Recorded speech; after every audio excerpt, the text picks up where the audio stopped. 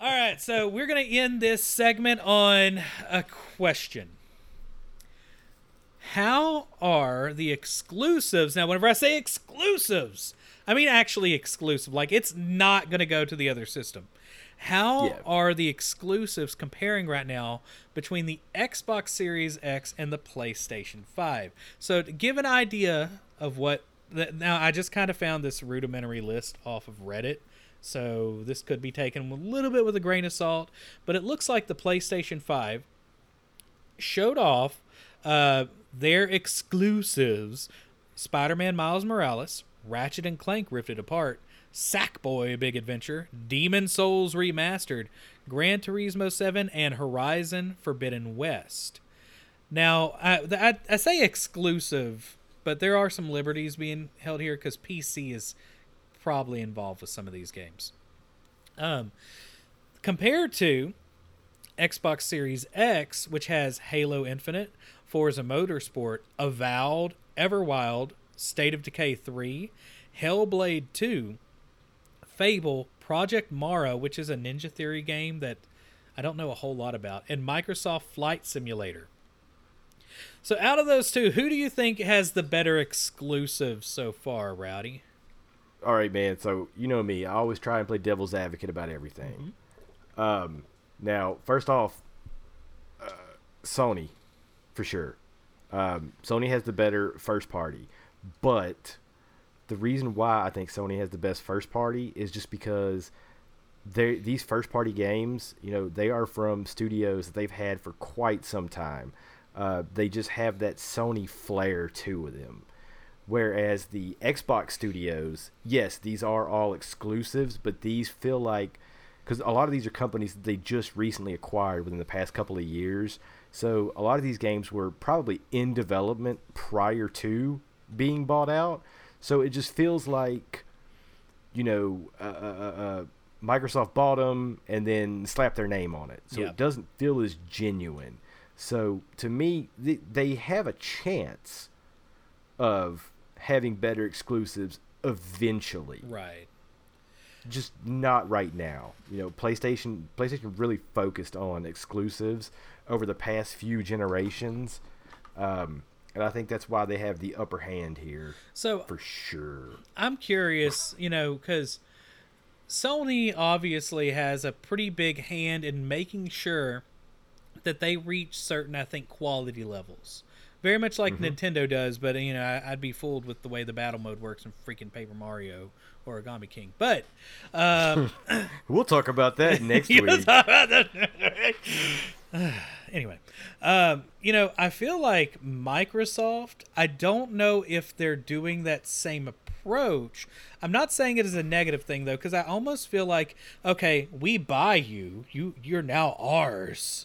Right? But I feel like they kind of let them do their own thing. I don't feel like they're as controlling in a way, and I don't mean that in a negative fashion. I just mean like the quality level seems different somehow. Less glossiness. Well, bringing it back to the whole Nintendo thing, like one thing to think about with Nintendo, like with their exclusives, they're able to push that system farther than any third party could do. Right. And That poor Sony, little toaster is just pumping it out. Right. And Sony's kind of the same way with a lot of these first party games. Like they're able to push the PlayStation as far as it could go. Whereas a lot of these companies, like I said, when they were originally in development, probably weren't meant strictly for Microsoft consoles. So eventually, these companies will be able to push these Xboxes to the limits of what they could do. Seeing as their first party, they'll be able to do more with it. They don't have to focus on other systems. But it just feels right now that they were focused on other systems at the beginning. But like I said, man, give them a few years, and you'll see some of these like really pumped out, looking really good. So like Fable, that one is going to be absolutely amazing. It is going to be one of the best looking Xbox Series X games, just because that's all it was developed for. And that's kind of me. Like I say, I try to play devil's advocate for everything, man. I try to point out the good with the bad with everything. Now, so that's just what it feels like to me for Xbox.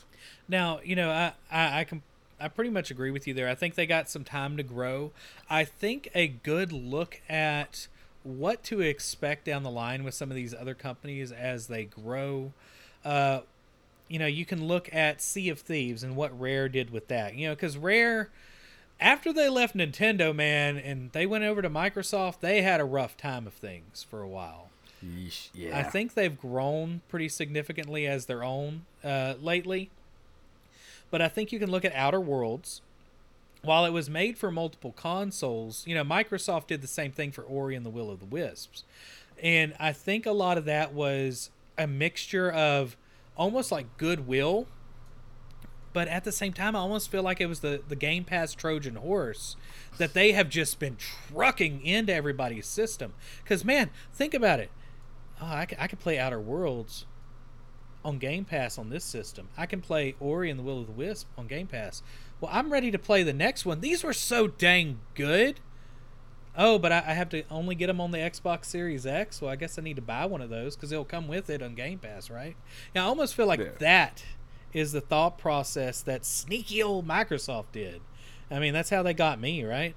Well, I mean, like you also said, like you get some of these games, but then the DLC you gotta pay for, which is fine. I mean, because they get quite a bit of revenue through Game Pass. It's pumping out hundreds of millions of dollars a month for Microsoft and all these other companies, which we'll talk a bit here about in bonus points. But at the same time, I'm completely agreeing. From what is shown right now, the games that I think are more, I guess, overall interesting are on the PlayStation 5 because I don't know enough about some of these Xbox Series X exclusives. I'm excited about Avowed, but honestly, I don't know how it's going to play yet. I haven't seen enough of the world. They're not using exactly the same writer, but the guys coming in that worked on Pillars of Eternity is going to be involved with it. Hellblade 2, great game. The first one was great, but man, it is tough as nails at parts. Halo Infinite looks good. I'm not the huge Halo fan. Everwild, no freaking clue. Looks fantastic. Art style is spot on. No clue. Fable, same thing. Looks great. Mm-hmm. What is it? Microsoft Flight Simulator. I mean, that I don't know if you've seen any of the video on that. It's a little bonkers how good that looks. Dude, that's going to be the biggest file on your Xbox ever. It's going to be like a terabyte. It's going to be so crazy. But yeah, I am agreeing with you right now. Like, if I was to just objectively put them next to each other whenever this launches within the first year, I think the games of the PlayStation 5 from first parties are better. However, I definitely am I'm so sold on Game Pass, man, that I don't have to buy these exclusives because it's going to come with that. So, well, speaking of Game Pass, yes, sir, I think it's time. That's going to bring us to our next question, our bonus point section after the break.